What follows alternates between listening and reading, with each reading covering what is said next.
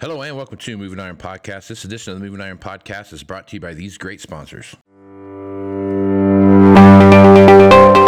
When you partner with Axon, you immediately gain access to a full range of products and solutions designed to meet the complex needs of today's grower. We carry all major brands and sizes of tires and wheels. We specialize in large diameter wheels for large equipment. We have one of the largest OEM replacement wheel inventories in North America. Known for extreme flotation setups, duals, and triples, we have wheels for all makes and models of tractors, sprayers, combines, and grain carts. If we don't have the wheel in stock, we'll custom build, sandblast, and paint in-house. There isn't a more vast inventory in North America dedicated to helping dealers move more iron. With facilities on the West Coast and in the heart of the Midwest, leverage our 230,000 square feet of indoor inventory to solve any problem a grower may have. Move more iron with Axon. Valley Transportation has been hauling ag and construction equipment across the country for the past 33 years. Call Parker at 800-657-4910 for all your trucking needs. At Valley Transportation, our goal is to help you reach yours. No matter how you buy your ag equipment, whether it's from a dealer, an auction, or a private party, AgDirect can help you finance it. You can even apply online at agdirect.com. Learn more about your financing options at agdirect.com. TractorZoom has access to over $20 billion in heavy equipment sales data. TractorZoom's Iron Comps is the industry's trusted solution for transparent equipment values and auctionable pricing insights. This podcast is brought to you by Anvil AppWorks. The Dealer Connect CRMI app with integrated inventory management is an affordable Salesforce-based solution for your dealership. Create connected customer experience and transform how you work. Moving higher in the 21st century. Hard-working people working hard for you and me. Moving higher, time and time again. Through the years you'll find us here. Moving higher. Hello and welcome to Moving Iron Podcast. I got the guys back here from Valley Transportation. I've got Parker Johnson and Carson Olwelling. Am I saying it right? Yeah, you got it. Nailed it. First try. Look at that. Broadcast professional. All right, got you guys back on here to talk about what's going on in the world of trucking. Carson, let's start with you first. Lay out a little bit as to what you're doing over at Valley and kind of what some of your background is. Yeah, I'm safety director here at Valley. I've been doing that gig for the last 8 or 9 years. So, I mean, in more or less, I deal with accidents, cargo claims, DOT compliance, all the fun stuff.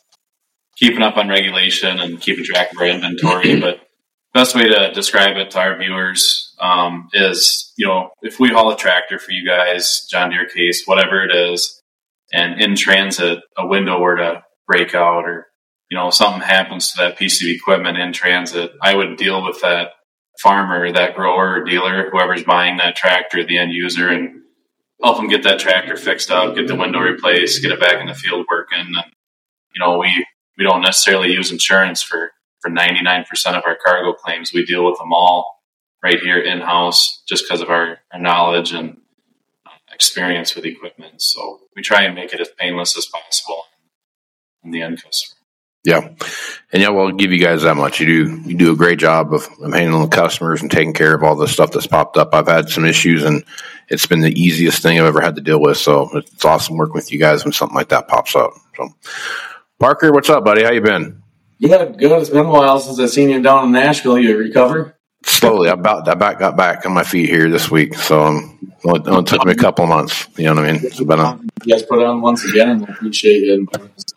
No, I've loved having you guys there. You guys are a lot of fun, and you bring that the transportation side in there, and it gives a lot of people an opportunity to see what you guys are doing and going from there. But you guys have a lot of customers that show up to that deal and because you call for a lot of people all over the place. And it's one of those things where it's hard to find.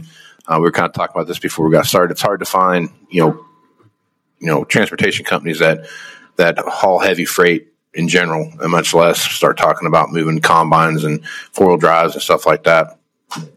When you guys have done a really good job of kind of niching yourselves somewhat into that heavy haul situation.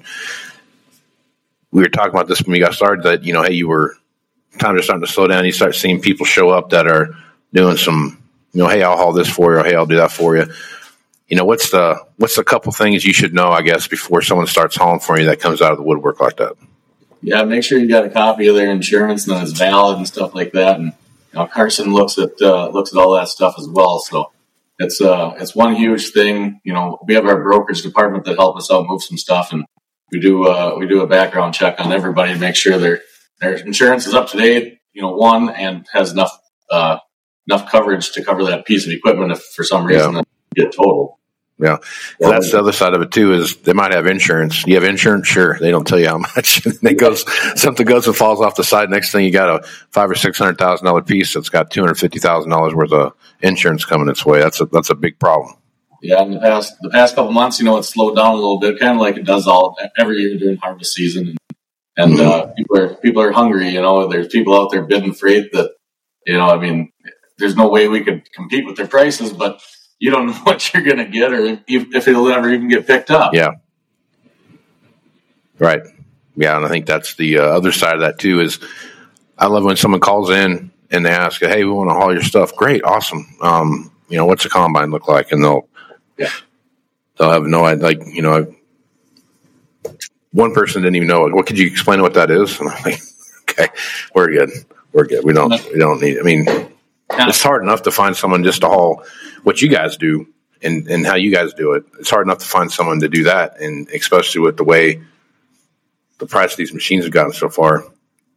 Yeah. It's not just drive it on there, chain it down, and hope for the best. It's a lot more to that. Mixes are over 500 grand. Yeah, it's a fair amount of stuff on the back of that trailer for sure. It's kind of funny that back in the day, late 80s, early 90s, you get all two John Deere 7720s and step deck trailer, and now you go into load a John Deere X9 or a Case 9250. Your big class combines. You can't even haul them all together almost because they're too heavy. You almost kind of got to ask yourself, when's it going to tap out? But I can see it happening. No, it seems like they keep coming up with this idea that they're going to make things bigger so they can offset the amount of machines that are out there, and what that looks like. So it's definitely going to be an interesting move as we start watching things become autonomous. What does that look like, and where do we start seeing those things come together? So it's going to be cool to watch that progression. What are some of the stuff you guys are seeing out there on the trucking front right now? So I know there's a million people out there that are talking about autonomous this and autonomous that, and everything's going to drive itself for too long. But on the trucking front, what do you guys see out there on that whole autonomous thing? We've worked hard for the last 35 years to kind of establish a late model fleet with newer trucks, newer trailers. So we're doing a lot with carb compliance and emissions out there on the coast, getting into ports and things like that. Fortunately, our trucks are all late models, so they can do all that stuff. We still got to register them and whatnot, but there's a lot of carriers out there with owner operators running glider kits, and I think they're going to have a rude awakening in the next 2, 3, 4 or 5 years out on the West Coast, getting stuff in and out of there. Mm-hmm. California's tough. It's really tough. Yeah, it's I've shipped stuff to California before, and you got to get to when you get to the border, you got to go through the whole inspection of the make sure it doesn't have any crazy dirt or anything like that in it. Fumigator and all that different stuff. It's the there's that invisible wall that you drive through when you go to California. It's something else, but they have that part of California, especially, is going to continue to get even more stringent. We're even looking at cattle and hogs and those kind of things based around some of the laws they're trying to pass. When you look at confinements and those kind of things, so that's a whole nother thing about on what can come in and what can come out of there as well. So it's a crazy place when you start looking at the regulations associated with it.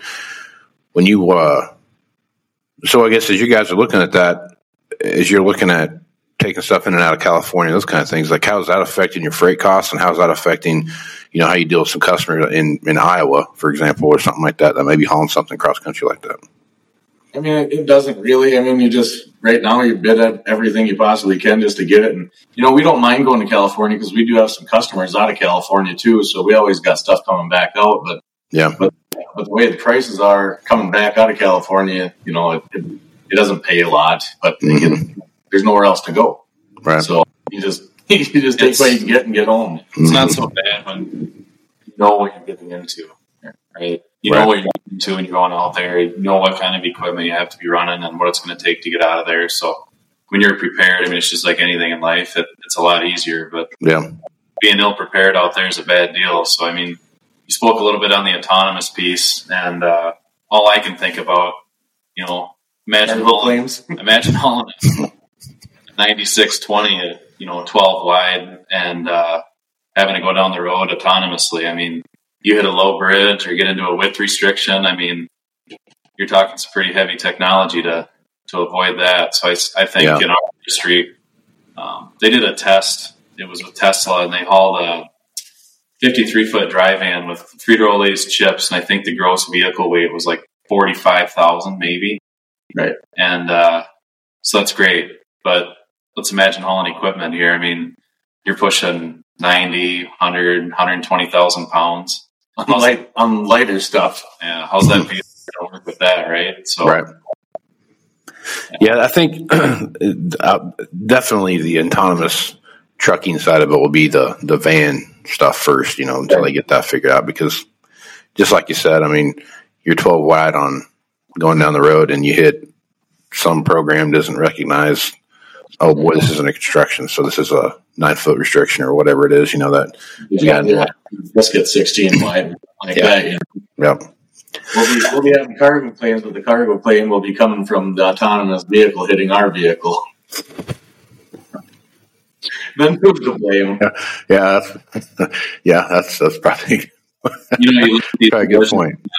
Collision mitigation systems on some of these newer trucks. Yeah, you got guys running trucks down the road, and they're going down the interstate, and they come up on an overpass, and the system will lock the truck brakes up and throw you into a bad situation because it senses that overpass as a vehicle in front of you, and those sensors are kind of messed up and tripping out. And, I mean, we've actually seen drivers leave other companies because of that technology. I mean, you're going down the road at 68 mile an hour loaded, and that truck wants to lock up the brakes on you because the bridge is coming up. So yeah, that's so my wife's car has something similar to that where it'll slow you down. Set the cruise control, it'll slow you down if you go too fast, and if you're going down the hill at an angle, it'll start slowing you down because the sensors, and you're just pointing down just enough to where the hill's coming up that it catches that and it starts to make you slowing you down like you're going to hit something. Yeah. I think the reason it doesn't lock it up is because it keeps progressing past that point. So it's nice. Love it. Love the technology. Really good. Yeah, no kidding, right? Yeah. So let's talk a little bit about fuel costs and what that looks like and how that's going on. I mean, we've seen fuel come way down from what it was, this time last year. Obviously, it's way down from that point, but it's still not cheap either. So I guess as you're looking at fuel costs and those kind of things, what are you guys doing to help mitigate some of that cost when you guys are bidding stuff out? I mean, it has definitely come down, but at the same time, the freight has come down too. So you're kind of, you're bidding a lot more competitively to, get the freight to keep our trucks rolling. I personally don't look a lot at the fuel cost. We kind of have a set rate of, what we bid it at is, we change it every week if it goes up or down. But, other than that, I mean, the prices in general have just come down as well. I mean, fuel could be at record highs again, but with the amount of freight that's out here, the prices are still going to be fairly low. Right. Just to stay competitive against other people. If somebody's shopping around, you want to be that low guy to get that freight to keep that truck rolling. Yeah. Right on. When you guys are looking at what's hot and what's not, what are you hauling a lot of right now, machinery wise, and what are you not seeing as much of? You seeing a lot of combine stuff? Because it's obviously harvest is we're in the middle of harvest and all that, but I guess as you're looking around, like, what are you seeing a lot of right now? Yeah, I mean, the combines kind of had their place, within the last month, everybody updating or getting something newer or whatever. harvest season, just in general, it slows down some. Obviously, the row crop tractors are still moving. Forage harvesters, construction equipment. Obviously, that's an all year round process. There's never any slow time for construction equipment. Right. Yep. But I haven't seen like a lot of planters and tillage equipment. A few people, random farmers all across the country buying chisel plows or whatever Sure. they might in the fall. But otherwise, combines, row crop tractors, that always moves. Yep. So, where are you seeing a lot of construction stuff going to? Where are you guys taking a lot of that to? Obviously Texas. They never Right. stop down there. They're constantly growing. Yeah. Right. It goes everywhere. Texas is a huge area that we haul equipment to. So yeah, sometimes I think Texas is going to annex like Arkansas and Louisiana someday and just make it part of Texas. Yep. Yeah, and they passed this infrastructure bill too.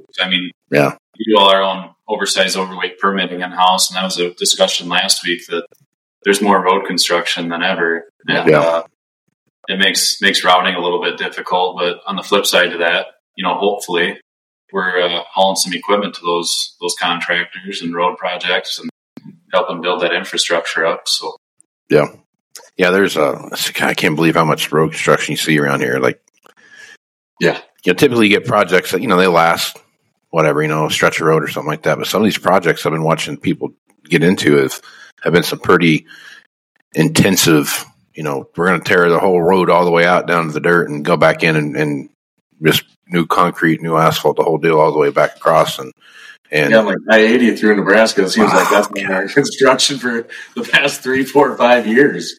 I think they call it I-80 because it's been under construction since the 80s. I think that's why. It's freaking every time I go down there between Scottsbluff and like York, kind of where I go south when I go back to Wichita. But it's there's always you go 50, 60 miles and you hit a big construction project, and you go 50, 60 miles and hit a big construction project, and they're everywhere. It's just crazy how much construction is going on right now, for sure. But it also shows you how much we needed to update our infrastructure too, because it was getting a little shady in places, for sure. In Minnesota, it should start slowing down before too long. It's winter's not that far away. We're middle of October already. Yeah. Where'd the rest of this year go? Yeah, no kidding, right?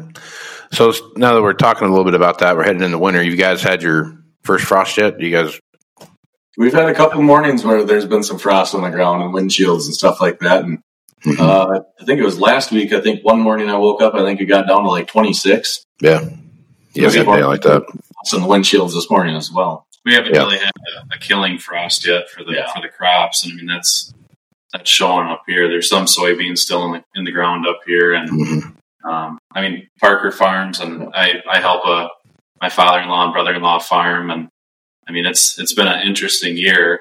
Lack of moisture and things like that, but just fun to see how this equipment operates in all different conditions, right? And how the adjustments you got to make. So, yep. How are crops up there? I've had fields do over 200 bushel, and I've talked to people that get 130. Yeah. So that's kind of the story this year. Done yet, probably, and everything's pointing to over 200 bushel an acre corn, and our beans went, I think 56, which is definitely down, but for the year that we've had, 56 is pretty good. Mm-hmm. Yeah. We've had the reports that I've been getting on, just doing this with the commodity guys, is that you'll go talk to one guy and one side, we're talking just the road. This is the only difference between where they're at. One side is, like you said, 200 bushels, 200 plus, something like that, 250 plus, 220, something like that. And right across the road is, it's 50% less, 135, 140. And it's all about where they got the rain and how much rain they got and heat units and how much of it was drought stricken, those kind of things. So the variability in the crop this year is going to be an interesting teller towards the end when you start seeing how many actual bushels come out, and then the quality of those bushels when they come out too. That's going to be the other side of it too. So it'll be interesting to watch how that plays out towards the end of the year, for sure. And like alfalfa or round bale prices for hay is absolutely insane. People have been feeding hay to their beef cattle since the middle of August, which never happens. usually don't start feeding hay and silage until end of October or November. Right. And but the weird part is, for the growing season that we had without any rain, the alfalfa crop was probably one of the best we ever had. For some reason, that grew. Yeah. Pastures didn't grow, but the alfalfa did. Yeah. Yeah, it's funny how that works. Definitely funny how that works. When you are dealing with some customers right now, what are your lead times right now? Or do you have trucks about everywhere that are ready to go get stuff picked up? I mean, we're definitely caught up, and I mean, I'll tell people 2 weeks to be on the safe side, but some days it might be it might be the next day or the day after. Yeah. Sometimes it ends up being that we have somebody in the area that can grab it within 3-4 days, or within a week. It's a great time to be trying to buy stuff if you need it quick, because there's available trucks all over the place. Yeah, for sure. For sure. When last thing here, as you're going down and you're looking through some things, as you look through what you see kind of happening right now in the trucking industry, it feels like most places, like 23 is going to kind of finish out like it should, but looking out into 24, there's some big question marks that are kind of hanging out there. So I guess, Carson, start with you first. What are your thoughts on that, and what do you see happening out there?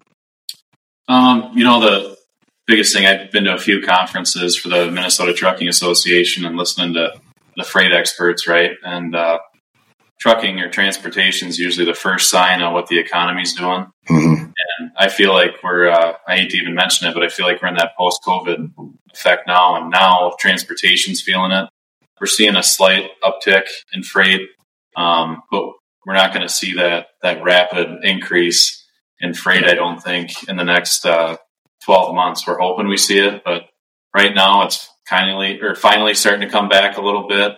But I think 2024 is going to be just a slow, steady incline, hopefully.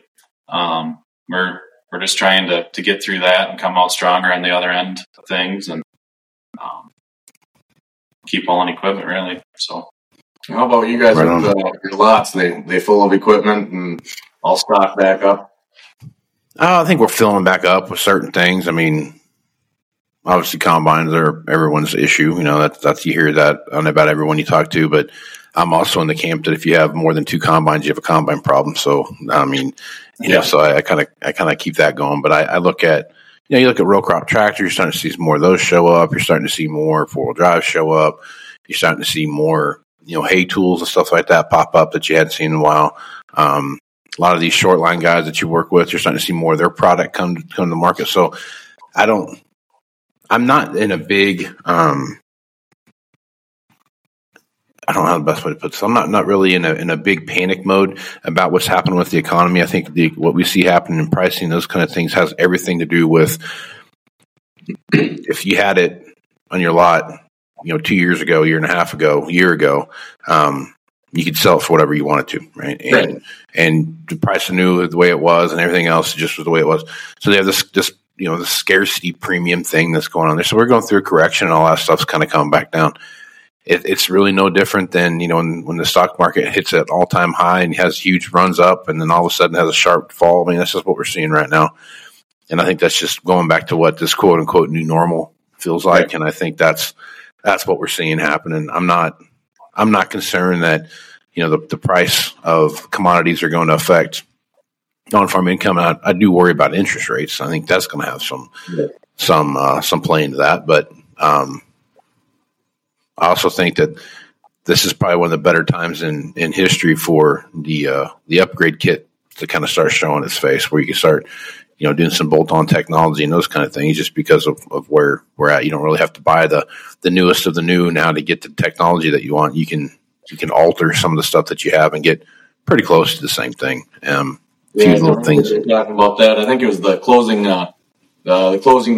arguments or whatever at the end of the Moving Iron Summit. People are talking about that. Like, you already got your 12-row or 24-row corn planter toolbar. Like, you can either go out and spend this much money or just upgrade this one to do about the same thing and maybe save yourself some. Right. Yep. And I think you're going to see more and more of that pop up, especially over the next couple of years. I mean, holy crap, the amount of stuff that's coming down the pike from all these manufacturers is quite impressive. And as far as the technological leaps that you're going to see, not even just year over year, but even like quarter over quarter. I mean, it's just amazing what you're going to see start coming in. So it's going to be interesting to watch it. What are you seeing out there, Parker? I mean, there's a big inventory. I mean, it seems like, you see a lot of stuff coming up on auction. Yeah. A couple of years ago, people weren't, bringing stuff to auction because, I mean, they were selling it. You didn't have to go to the auction yard with your stuff. Mm-hmm. Now you see some auctions. There's a stuff out in, Indiana or Ohio, dealerships having a sale every Tuesday, just like an inventory reduction auction. Yeah. I mean, I don't know if that's going to start happening in more locations just to kind of get rid of some of their stuff, but I don't know what kind of a bath you take on the stuff taken to the auction compared to what you're asking for at retail. Yeah. Well, I think it just depends on where you're at and what you do with it when you got it. So it'll be on auction. The past few years has sold. Extremely. Yeah. Back in the day, auctions. That was your last resort. You didn't want to take to the auctions because you didn't know. You thought people are going to bid it cheap, but with the online thing now, Mm-hmm. everybody, it brings what it's probably worth. Yeah. Yeah, and you see that, and it's in that online. The online auction it's kind of made the world a very small place when you look at the number of bidders now that can watch these auctions and buy stuff, and the number of international buyers that come in and watch stuff sell and those kind of things is pretty impressive too. But I really believe, it's over the last 5 years, used equipment's become a commodity as much as, a bushel of corn is. It's the same kind of deal where an auction is what someone wanted to pay for it that day. And that's exactly what it is. I mean, you get a couple of people fighting over it and, you raise the price up. But if it's just a normal run-of-the-mill deal, I mean, kind of is what it is. And that's where you're at. Now, there are some consistencies in those. You see some now you don't see one selling for, a 8R or a Steiger or something like that out selling for, $100,000 one day and $400,000 the next, right? I mean, there's a little bit of consistency in there. When you watch those things, oddly enough, how consistent those guys are, those auction prices do sell is quite impressive. But it's just one of those things where you just it is what it is, and it's worth what it's worth, and this is what the market says it's worth, and that's kind of what it is. And where the difference on the dealership side of that is that there's a lot more value that goes into that because there's you get someone if it falls on his face, you've got your shop there to take care of it, and you've got some financing options, and you got extended warranties and all those different things that come into play. So there is some value there too, and they'll take your trade. That's the other side of it too. That's another thing I've noticed. Like around me where I live, I mean, land never goes for sale, and then this spring and this fall, stuff has started to come up for sale. Yeah, I don't know why. Obviously, lands at all-time highs are cashing out, but sure. I don't know if you see the same stuff around you. Well, we're seeing a lot of people retire, and right. I think there are a lot of guys that are going to retire in 12, 13, 14, something like that. And then, whatever happened, and they had to stick around a little bit longer and they got in on this deal when it started and got out when it ended, and they're going to pack it in. So I had just released a podcast here I did with, Chris Bauman out. He's the founder of Common Ground, which used to be called cashrent.com.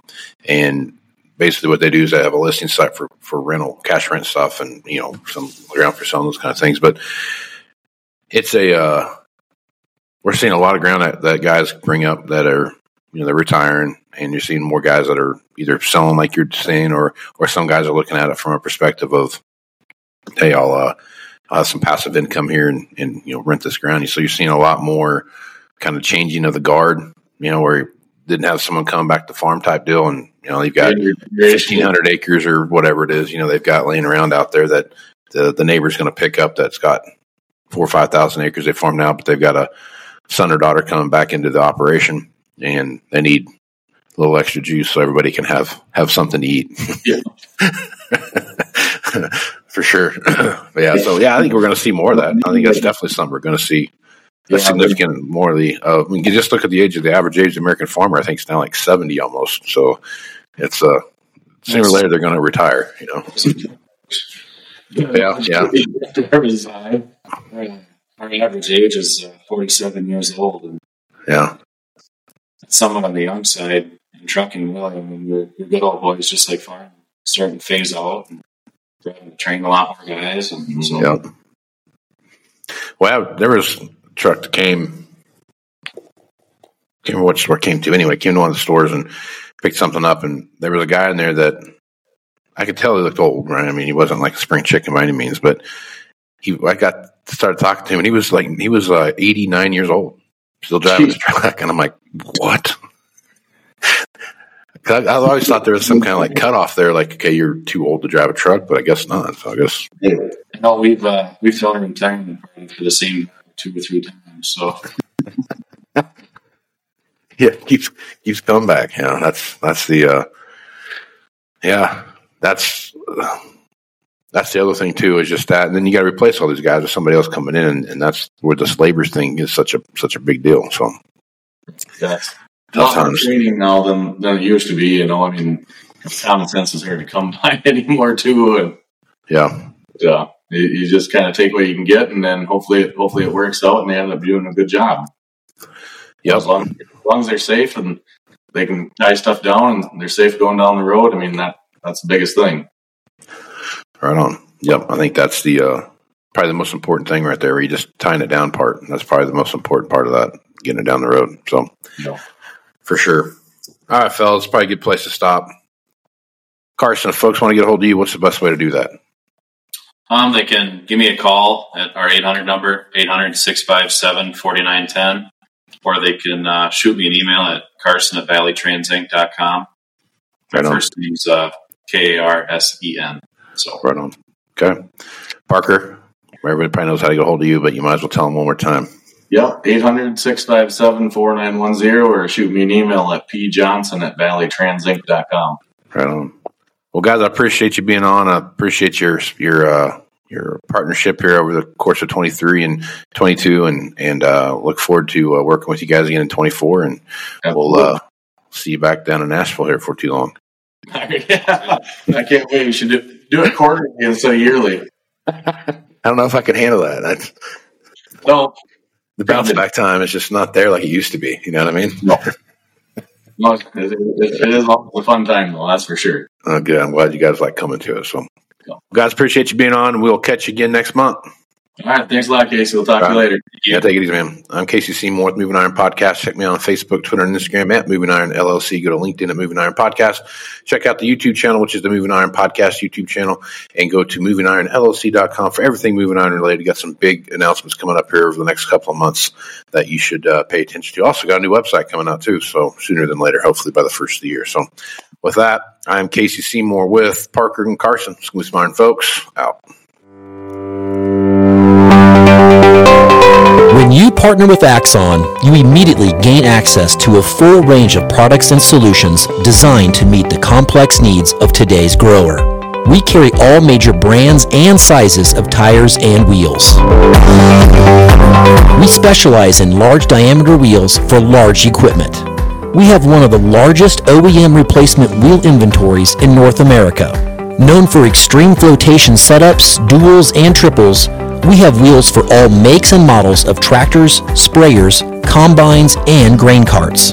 If we don't have the wheel in stock, we'll custom build, sandblast, and paint in-house. There isn't a more vast inventory in North America dedicated to helping dealers move more iron. With facilities on the West Coast and in the heart of the Midwest, leverage our 230,000 square feet of indoor inventory to solve any problem a grower may have. Move more iron with Axon. Valley Transportation has been hauling ag and construction equipment across the country for the past 33 years. Call Parker at 800-657-4910 for all your trucking needs. At Valley Transportation, our goal is to help you reach yours. No matter how you buy your ag equipment, whether it's from a dealer, an auction, or a private party, AgDirect can help you finance it. You can even apply online at agdirect.com. Learn more about your financing options at agdirect.com. TractorZoom has access to over $20 billion in heavy equipment sales data. Tractor Zoom's Iron Comps is the industry's trusted solution for transparent equipment values and auctionable pricing insights. This podcast is brought to you by Anvil AppWorks. The Dealer Connect CRMI app with integrated inventory management is an affordable Salesforce-based solution for your dealership. Create connected customer experience and transform how you work. Moving higher in the 21st century. Hard-working people working hard for you and me. Moving higher, time and time again.